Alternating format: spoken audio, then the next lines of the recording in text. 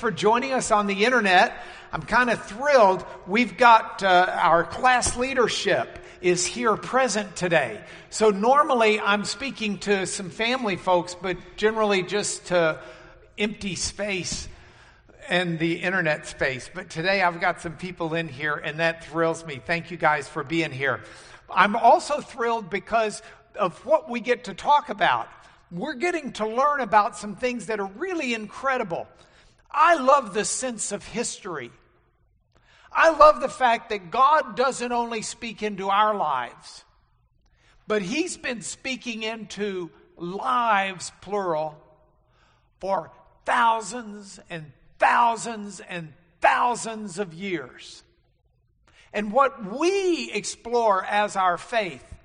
Now, I look over here, I see my nephew Davis. I see Daniel, who's been one of our favorite people forever, it seems. I see my daughter Rebecca. I think Daniel came to sit next to Rebecca, not Davis, but that's okay. I look at them and I think the faith is theirs. But it's not just theirs, it's their parents, their grandparents. Davis sitting next to my mom, his grandmother. Her parents, their parents, their parents. It goes all the way back to the beginning of humanity because God made us to be in a relationship with Him. And so it's hardwired into us a desire for relationship, a desire for being right, and having, so many people, before they experience a true fellowship with God, have this longing in their life for something more. This innate sense that says, I was made for more than this. And that cry of the human heart is a cry that God's been addressing since He made us. But within the pages of Scripture, we get to see God unfolding for us an understanding of how He's going to make things right and how He is able to relate to us and to walk with us and to minister to us and to love on us. And that's what we're exploring in here as we've been going through the story on the road to Emmaus. Because those two disciples of Jesus, Cleopas and his brother or friend, were walking this road for several hours. But when Jesus started talking to them, their thought of Jesus was, here was a fella, Yeshua, Joshua is our English word for the name of Jesus. Here is Joshua who did these great things, but he got killed. There are rumors that his body's been resurrected, whatever that might mean. But they're befuddled. And they don't really understand that what was happening was not just an event on Easter weekend, but it was a culmination of a long-standing plan and revelation by God. That God had been revealing and tempting the people with a taste of what was to come. I got to tell you, I miss going to movies. Oh, I know we can watch them on Netflix or Amazon Prime and that kind of stuff, but I miss going to movies. And it's not simply the food, though that could be part of it. I miss going to movies because I love the previews. You can watch 8 previews and I can figure that's 8 movies I don't have to see. I've seen the preview. I know what's going on. Well, God had given the preview. But occasionally the preview is of a movie that's going to be so profound and so good and so meaningful that even just watching the preview makes me want to say, well, I'm going to that movie. I'm sure many of you experienced that when you realized that the final in the Rambo series was coming out. It's like, well, I've got to go see Rambo. The last movie. It's the last of the series. There's some movies, God gave us a preview of what he was going to do that was so profound and so meaningful that it should have made everybody long for the real deal. And that's some of what we're talking about this morning. So I want to do, over the next 40 minutes, 3 things. The first thing I want to do is I want to understand the pieces that are involved in the preview that God gave. And then after we understand the pieces, I want to review a couple of key concepts from last week. And then finally, I want to spend a good bit of time on the lessons that we need to learn from the Ark of the Covenant and what the Bible has to say about it. So let's do those things. First, let's understand the pieces. Now, I've got 3 pieces here in front of you. You might be saying, I only see 2. No, there are 3. The first is this chest or box, Aron in Hebrew. Aron means a chest, means a box. It could be a coffin. When the Israelites took Joseph's bones out of Egypt, they took them out in an Aron, in a box, a chest. Now, this chest was made in a very specific way because it was made to hold something on the inside. The chest was made to hold the 10 Commandments. Also a jar of manna and Aaron's rod. But this was made out of wood and it was covered in gold. Now, the Egyptians knew how to cover in gold. That was not a brand new idea for the Israelites. They're coming out of Egypt. The Egyptians even had a gold foil that could have been used. And so scholars differ over whether or not a gold foil was used or whether or not it was a more thick coating. And I don't know. Nobody does. But it's covered in gold, that we know. So it's made out of acacia wood, which is a kind of willow. It's covered in gold, and God gave them the dimensions. The one I've got here is 2/3 the size of what it would have been. So it would have been about a little over a foot longer and about 9 inches taller. But this is it. Now, Aron is the Hebrew word for chest. So this is the Aron. This is the ark in and of itself. By the way, today, even if you go to a Jewish synagogue, they have the Aron Kodesh, which is the Kodesh is holy. The Aron Kodesh is the holy chest where they keep their Torah scrolls. So that's this. But the chest, the ark, holds within it the covenant, which is represented by the 10 Commandments. They were 2 tablets. These are heavy. I only carried 1. This is half a covenant. But the Hebrew word for covenant means an arrangement, an agreement, means a lot of different things. And berit is the word for covenant, but the tablets itself is the edut. It's the testimony. So it gets called both in the Hebrew Old Testament. But the covenant, the testimony, the 10 Commandments, they went in here. And that's what makes this the Ark of the Covenant. This is the box that has the 10 Commandments inside it. It represents the law that we live under. So we are in the box under the law. Now there's a problem. If God looks into this box and sees us under the law.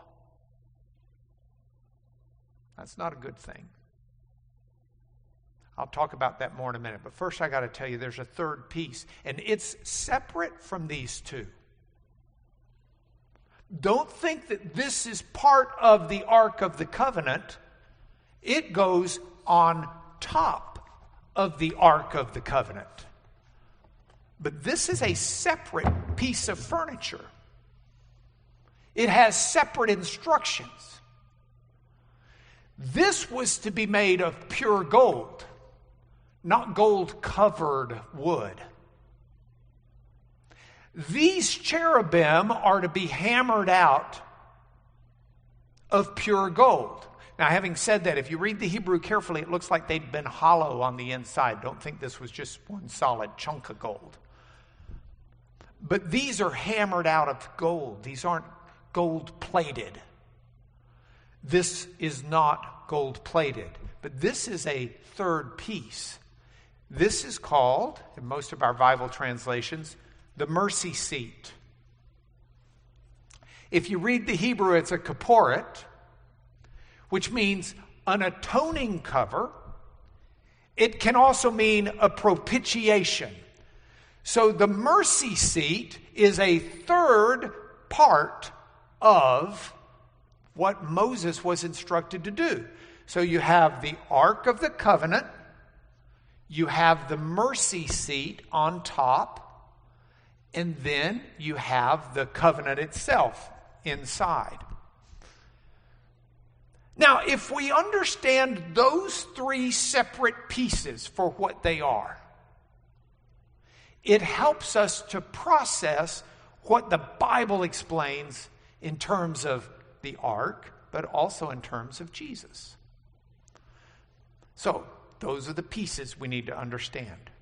Second thing I want to do is review some key concepts that we talked about from last week, but I want to put them into bite-sized nuggets because I want them fresh in our mind when we add some more concepts. First concept: everyone who's living simply under the law has an insurmountable problem. If you are living, or I am living, under the law, and we don't have anything to cover us up, we got a problem. If you were watching the church service with us this morning beforehand, Pastor Stephen talked about how if we measure what we do by what other people do, we might feel pretty good about ourselves. I'm looking around for an example. I can't find an example because all of y'all do better than I do. But I can think of examples of people where if I looked at them, I'd say, I haven't arrived and all, but I'm doing all right. But that should never be our standard.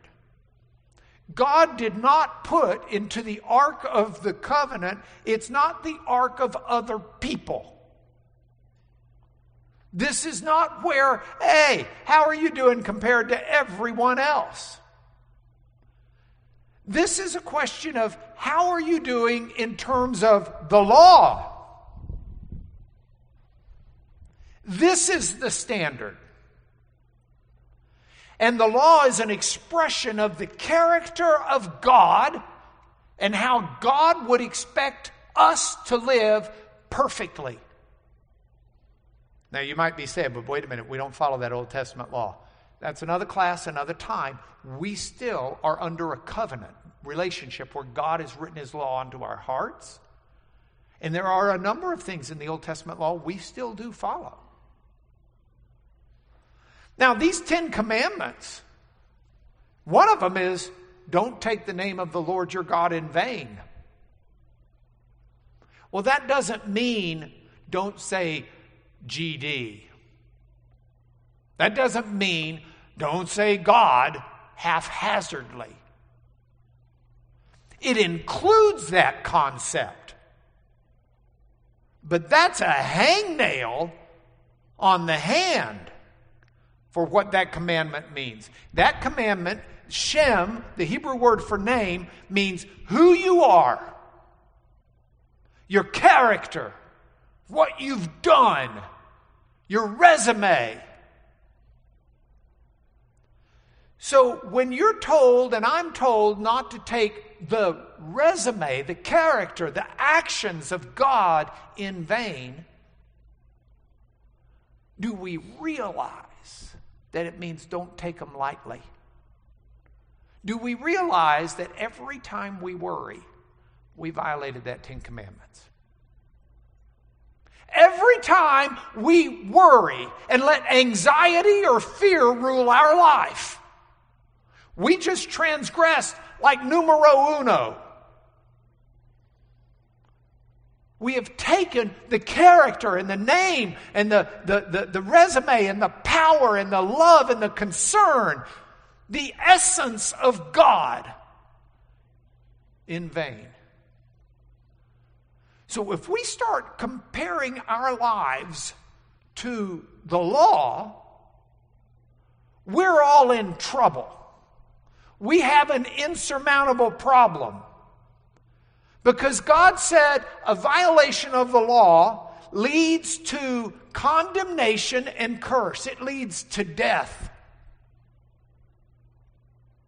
You say, well, why is God so finicky? The law is not arbitrary. The law is an expression of the character of God.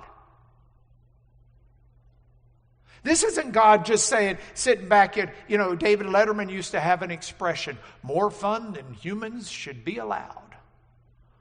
This is not, God's some old man in a rickety chair telling you what to do and what not to do.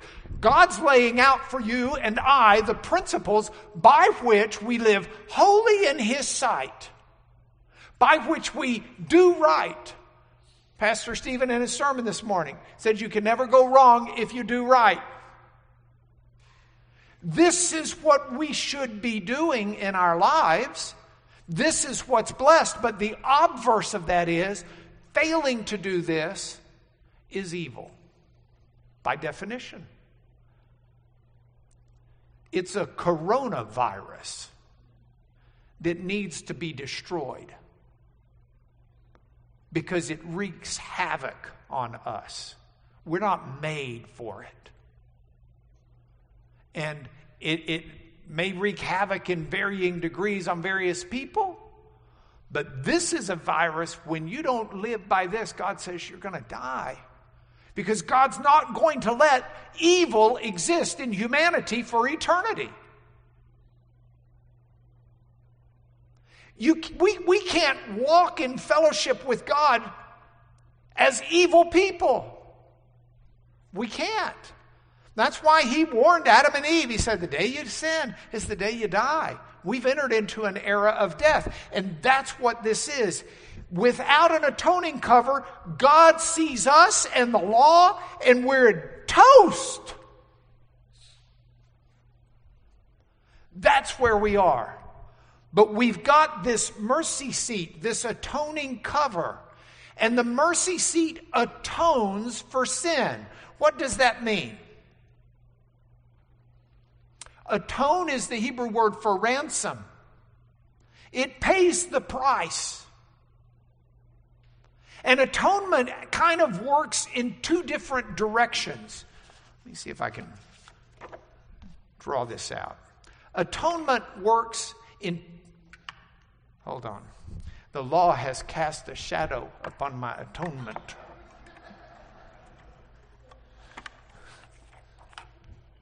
There. Now it looks like we've got tons of shadows. So let's see how this works. The atonement works in two different directions. First of all, here's the sin.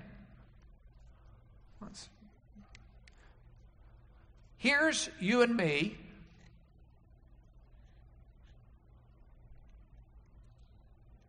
Okay?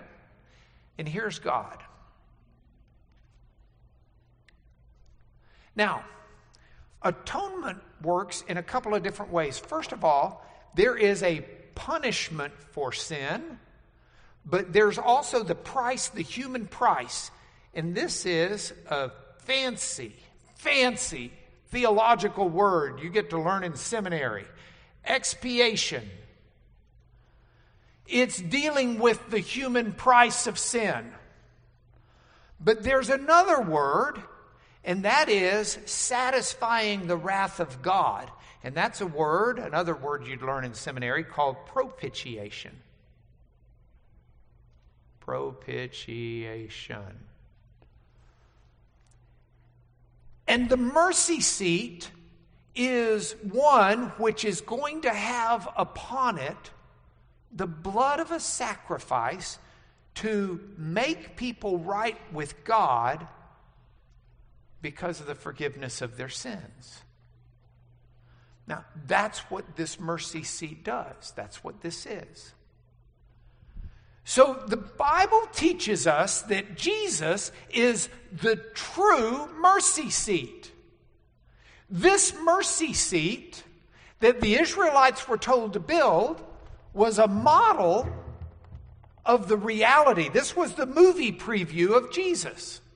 God sits enthroned, he explains in Scripture, above the mercy seat. So God is here. In fact, this cherubim layout is a representation of the throne where God sits, or at least in 1 Chronicles, it's also called the footstool, so that God sits on high and rests his feet here. But this is where God would meet with the people. But before God met with the people here, this had to be initiated. And that initiation was renewed once a year. Because the initiation was with the blood of a bull and a goat. But the blood of a bull and a goat doesn't really atone or ransom or pay the price for our sin. It's part of that preview. And so the preview's got to be watched again every year as an indication that it's only a preview, it's only temporary. But Jesus became the true mercy seat. He became the covering for our sin that both covers it for us and satisfies God. And this is what Jesus was. This is the righteousness that is Jesus. This is what Paul is talking about in Romans when Paul says everyone is sinned. Everyone. We've all violated this law. Everyone is sinned, and everyone's fallen short of God's amazing, pure, unadulterated glory. But we're justified, legal word, declared not guilty by his grace as a gift. Grace, charis, means a gift that you didn't deserve. So Paul's being doubly emphatic, adding doron, another Greek word for gift. He's saying, we are declared not guilty by the gift of God that's been given to us. Where? Through the redemption. Redemption means the price paid, the purchase, the ransom. Through the redemption that is in Christ Jesus, the Messiah, Yeshua, whom God put forward as a propitiation. That's your big word. By his blood to be received by faith. Now, every year on the Day of Atonement, the high priest would first make an atonement for his own sin 7 times, sprinkling. This is in the Holy of Holies. He only gets to go in once a year, and he's got to do it just right. He goes in, sprinkles 7 times the blood of the bull for his own sin, then goes out and gets the blood of the goat for the sins of the people, goes back in 7 times. And the Jewish rabbis in their writings talk about how he would always call it out loud. 1, 2, 3, so that the people outside would A, know he's still alive and didn't get zapped, and B, so he wouldn't lose track. And he'd do it right.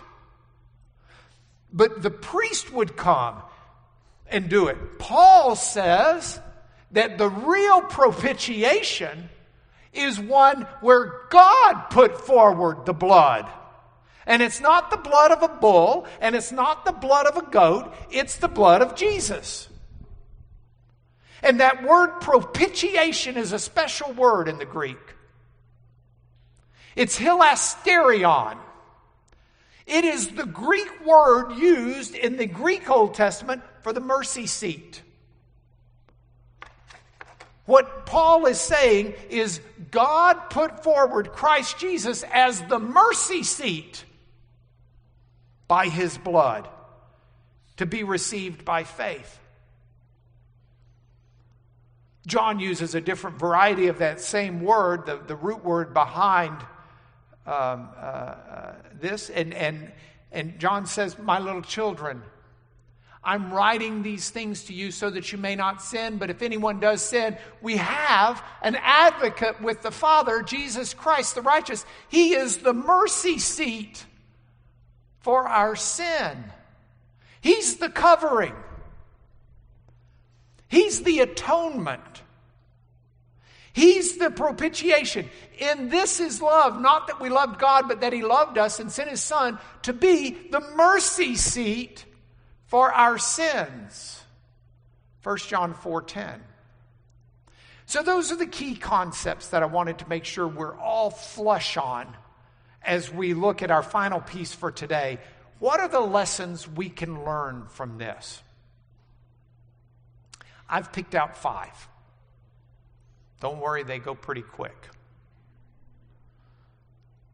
First of all, God meets everyone at the mercy seat.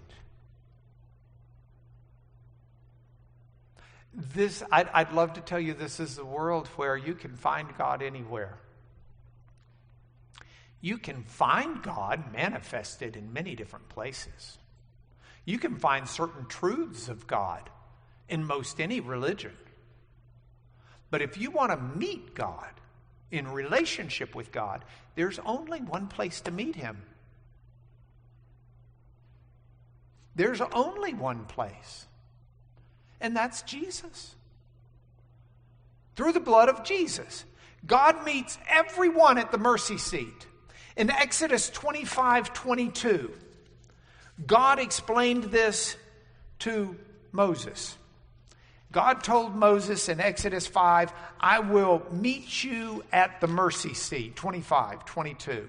That's where I'll meet with you. If you look at Numbers 7:89, Moses, let's see.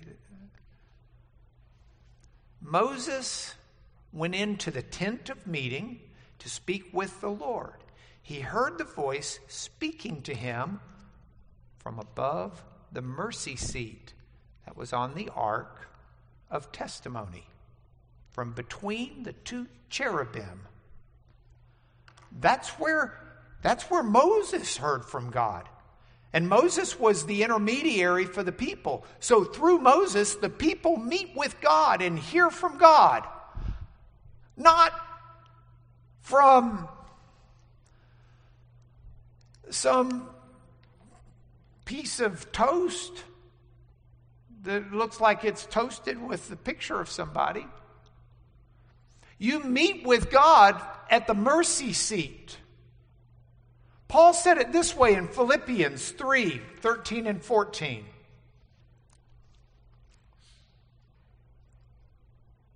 Brothers, I don't consider that I've arrived. I don't consider that I've made it my own. But one thing I do, I forget what lies behind, and I strain forward to what lies ahead. I press on toward the goal for the prize of the upward call of God. Klesis is the word for a call. Klesis is, a lot of scholars question what Paul means by that, but I tend to agree with F.F. Bruce. Klesis is in a game. If just imagine the emperor of Rome, Caesar, presiding at a game. he could call the victor forth up onto the platform to receive his reward. The klesis it's an unusual Greek word for Paul to be using here, but it's the call out from God on our life. And Paul says, I strain forward. I press on toward the goal for the prize, not the prize of the emperor calling me, but the prize of the upward call of God. But where do you hear the call of God? From the mercy seat. The upward call of God in Christ Jesus. We hear God's call to us from above the sacrifice of Christ. That's the meeting place. Everyone meets God there. If you've not met God through Jesus at the meeting place of Jesus, I invite you to do it. It's not hard. You don't have to RSVP. You don't have to wear a mask. In fact, you can take off every mask you have because God knows you better than you know yourself. But God says, you meet me there, and it's not a question of what you've done or haven't done and how good you are or how good you're not.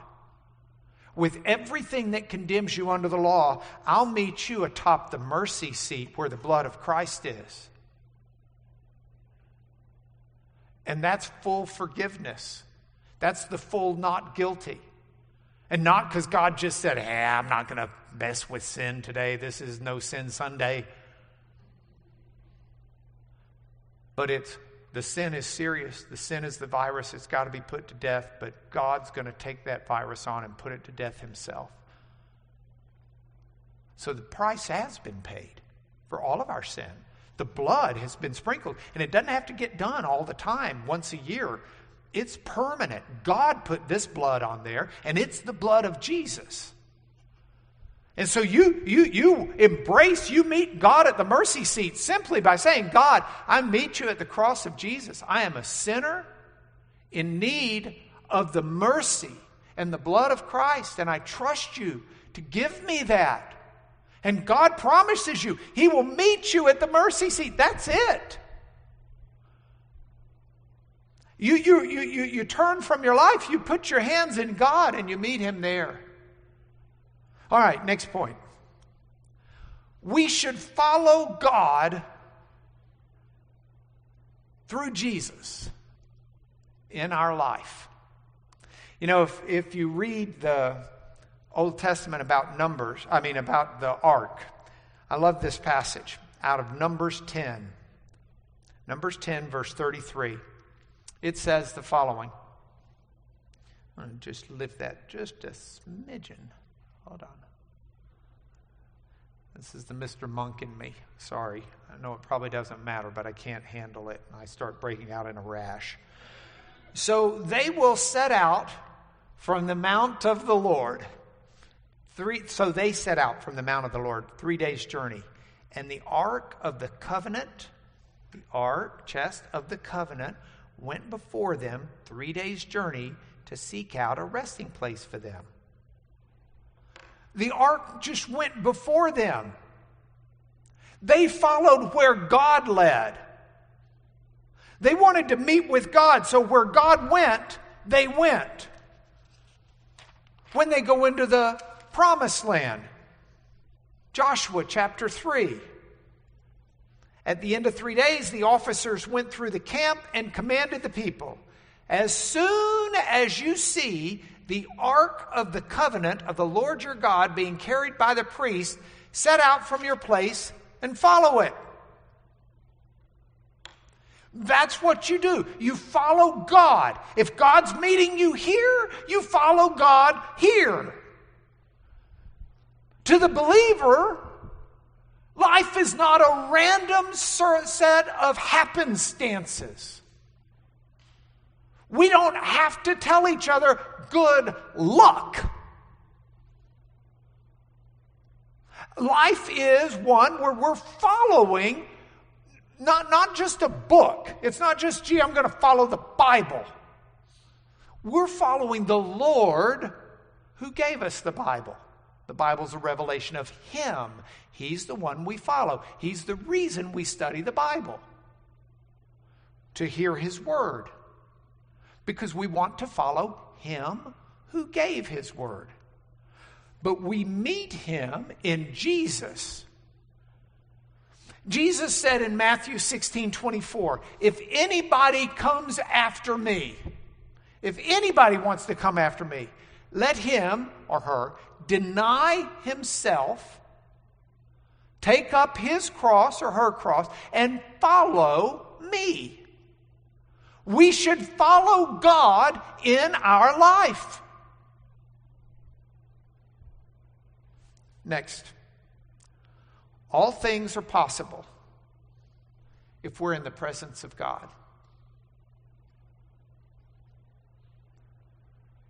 The Joshua story that I started reading to you, where Joshua said that the priests are going to go out and they're going to take the ark with them and they're going to head out, continues to talk about what happened. So look at verse 14. Can we get it up there, Brent? Thank you.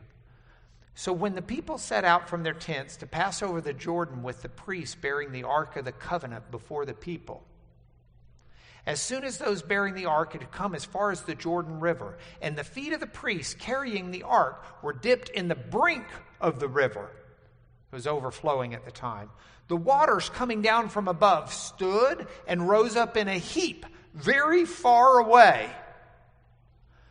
Now the priests bearing the ark of the covenant of the Lord stood firmly on dry ground in the middle of the river.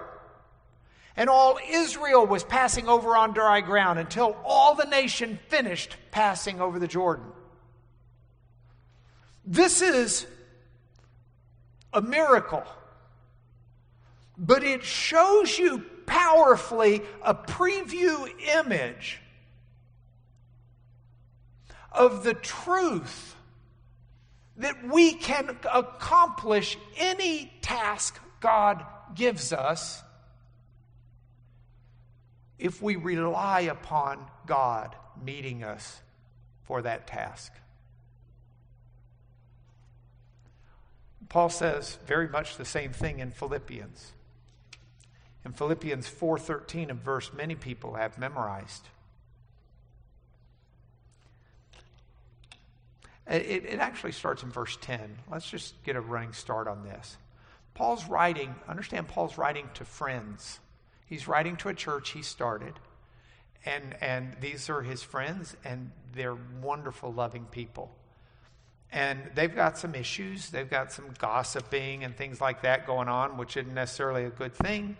But they're just really good people. And Paul says, I rejoiced in the Lord greatly that now at length you've revived your concern for me. By the way, I got an email yesterday. I got an email, or maybe it was the day before, and I looked at it yesterday. I looked at an email yesterday from a kind person that I've never met before, who said that they'd stumbled upon our biblical literacy website and started listening to the classes. And they have finished 100 of them. They have about 600 to go.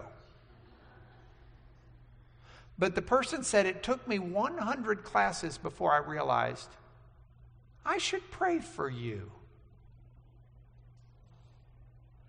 I was touched. I was moved. I thrive and live and survive on the prayers of my family and friends.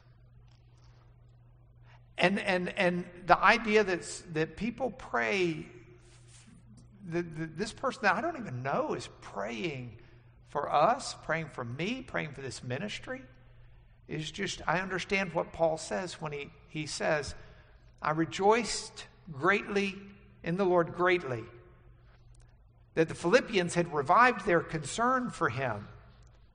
He says, you were indeed concerned for me before, but you didn't have an opportunity. Now, Paul probably means the provision that they were giving him. And Paul wrote this letter from prison. And in a Roman prison, they didn't feed you. You had to get fed by your friends and family or you just starve and die. He says, not that I'm speaking of being in need. I've learned to be content in whatever situation I am. I know how to be brought low, and I know how to have a lot. In any and every circumstance, I've learned the secret of facing plenty and hunger, abundance and need. And here's the secret. I can do everything I need to do for God through Him who strengthens me, through Christ. All things are possible in the presence of God. When you meet God at the mercy seat and go with God every day, God can stop the waters of the River Jordan if need be for Him to accomplish His purposes.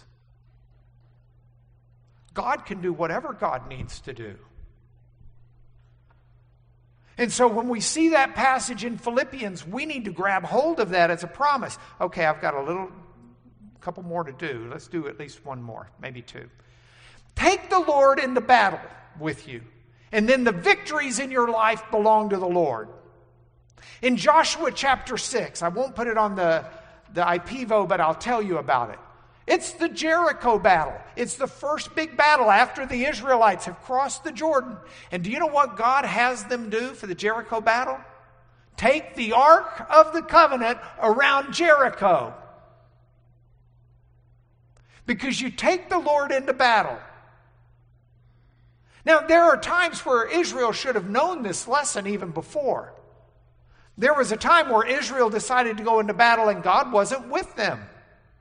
We read about it in Numbers 15, starting in verse 39. Moses says all this to the people of Israel who mourned greatly, as they just got told they were being judged. They rose early in the morning. They went up to the heights of the hill country saying, okay, well, we'll just go fight. If God judges us because we didn't have enough courage with Him, we'll go now. Here we are. We'll go up to the place the Lord has promised because we sinned and didn't think we could conquer the promised land. But Moses said, no, I told you not to do that. You blew your chance. So why are you transgressing the command of the Lord when it won't succeed? Don't go up. The Lord's not among you. You're going to lose. They've got the Amalekites and the Canaanites. They're going to kill you. Because you turned back from following the Lord won't be with you. God's going His way, not ours. The job is for us to turn ours to His way. The job is for us to turn ours. Look, one of my daughters this morning is not here. And it's not because she's not here. She's right over there. But she's taking the LSAT. My prayer for her is that she'll get not the perfect score. Not the score that gets her into Harvard. Not the score that gets her into Columbia. I want her to get the score that gets her where God wants her to be. Because the goal in this life is not for me to go my way and tell God to come on because I need a bellhop or a personal assistant. The goal in this life is for me to discern where God is going and go with Him. The Israelites presumed to go up to the heights of the hill country, although neither the ark of the covenant of the Lord nor Moses departed out of the camp. Moses, in the presence of God, stayed. They went up and fought, and they got the snot beat out of them. That's Lubbock translation. And that's the way it is. Our goal in this life is to go out and fight God's battles, and then the victory belongs to the Lord. You remember John 16:33? Jesus says, these things I've spoken unto you, that in me you might have peace. In the world you will have thlipsis, tribulation. But be of good cheer, I've overcome the world. The victory is God's. Calvary, the cross of Christ, was not defeat. It was victory.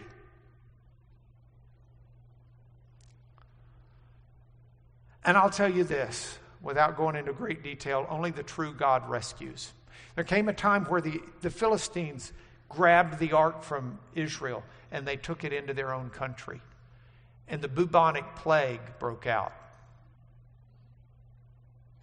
Maybe it wasn't, but a lot of doctors and theologians think it's the first documented incidence of the bubonic plague. The bubos, the swelling that comes from the fleas that are coming with the mice. Read the story. It's all there. It's 1 Samuel 5. But the plague breaks out in every city, 5 different cities that try to hold on to this for the Philistines. And finally, they just put 2 oxen together and said, get it out of here. And it went to Beth Shemesh and back to the hands of the Israelites. But without this, we have no rescue. Oh, they tried to put it in their temple. The Philistines actually put this in their own temple. And it's didn't work too good. They put it in the temple of Dagon. That was the Philistine god, Dagon. And they went in the next day, and the ark was there, but Dagon's head had fallen down. I thought, boy, weird wind. Propped Dagon back up. Went in the next day, not only had Dagon fallen down, his head was off and his hands chopped off. There's only one God that's going to redeem. Only the true God rescues. Some other things may make you feel good for a while. But you want rescue. It's the true God. It's John 3:16, which we know. God so loved the world, he gave his only begotten Son, that whoever believes in him won't perish, but will have everlasting life. And then the last verse in that John 16 says that those who don't believe, on them the wrath of God remains. Because if you don't have the mercy seat, if you're not under the blood of Jesus, you're just under the law. And that's where the wrath of God sits, because he will destroy evil. So those are the 3 pieces of the puzzle. And if we understand those pieces, review these key concepts with me and lessons to learn, then we're well on the way for next week. Because next week, ooh, son, I got this. I just came in from the Jerusalem gift shop. I have pulled out the instructions. Look at this. The instruction book. This little puppy up, and I thought, oh my, this is not working. There's nothing in the instruction book. And then I realized, oh wait, this is Hebrew. Let's go backwards. There we go. Yeah. So the instruction book, you just got to read it backwards. So I've got to put this together.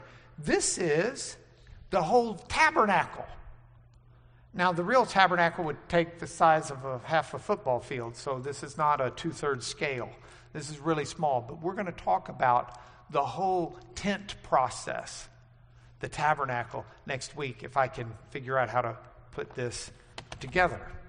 So I'm excited about next week. Meanwhile, before we pray us out, if you want anything that we've been offering in any of these episodes or pod, live cast, whatever these are, if you'll email us at info@lanierfoundation.org, we'll get things out to you, and that includes N.T. Wright's book on the coronavirus. Now, hear me, I was only able to get 150 copies. So these will go to the first 150 who email us and say, hey, can I have a copy of the book? It's our honor to give it to you, and I was talking to Tom Wright about it, the author, week before last, and he's really stoked. He says it's not a long book, he said, but it's got his heart on this. I think it may be interesting. Email us and we'll give it to you. If you would like to be on our email announcement list, if you've got prayer requests, a prayer request can go either place. If you want to be subscribed to and no money, but just subscribed on the list to get our emails of my daily video thoughts, then you can get us at wantmore@biblical-literacy.org. Okay, got it? Thank you guys for being present today. I appreciate it. It makes it so much easier to talk, but can I pray us out, please?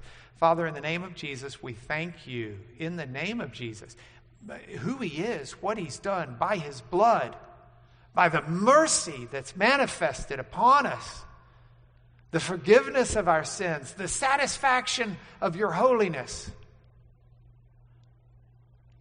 through Jesus, we meet you, not of our own merit, Father, crumbled under the weight of the law, but standing under the blood of Jesus, pure and undefiled. We love you. Amen.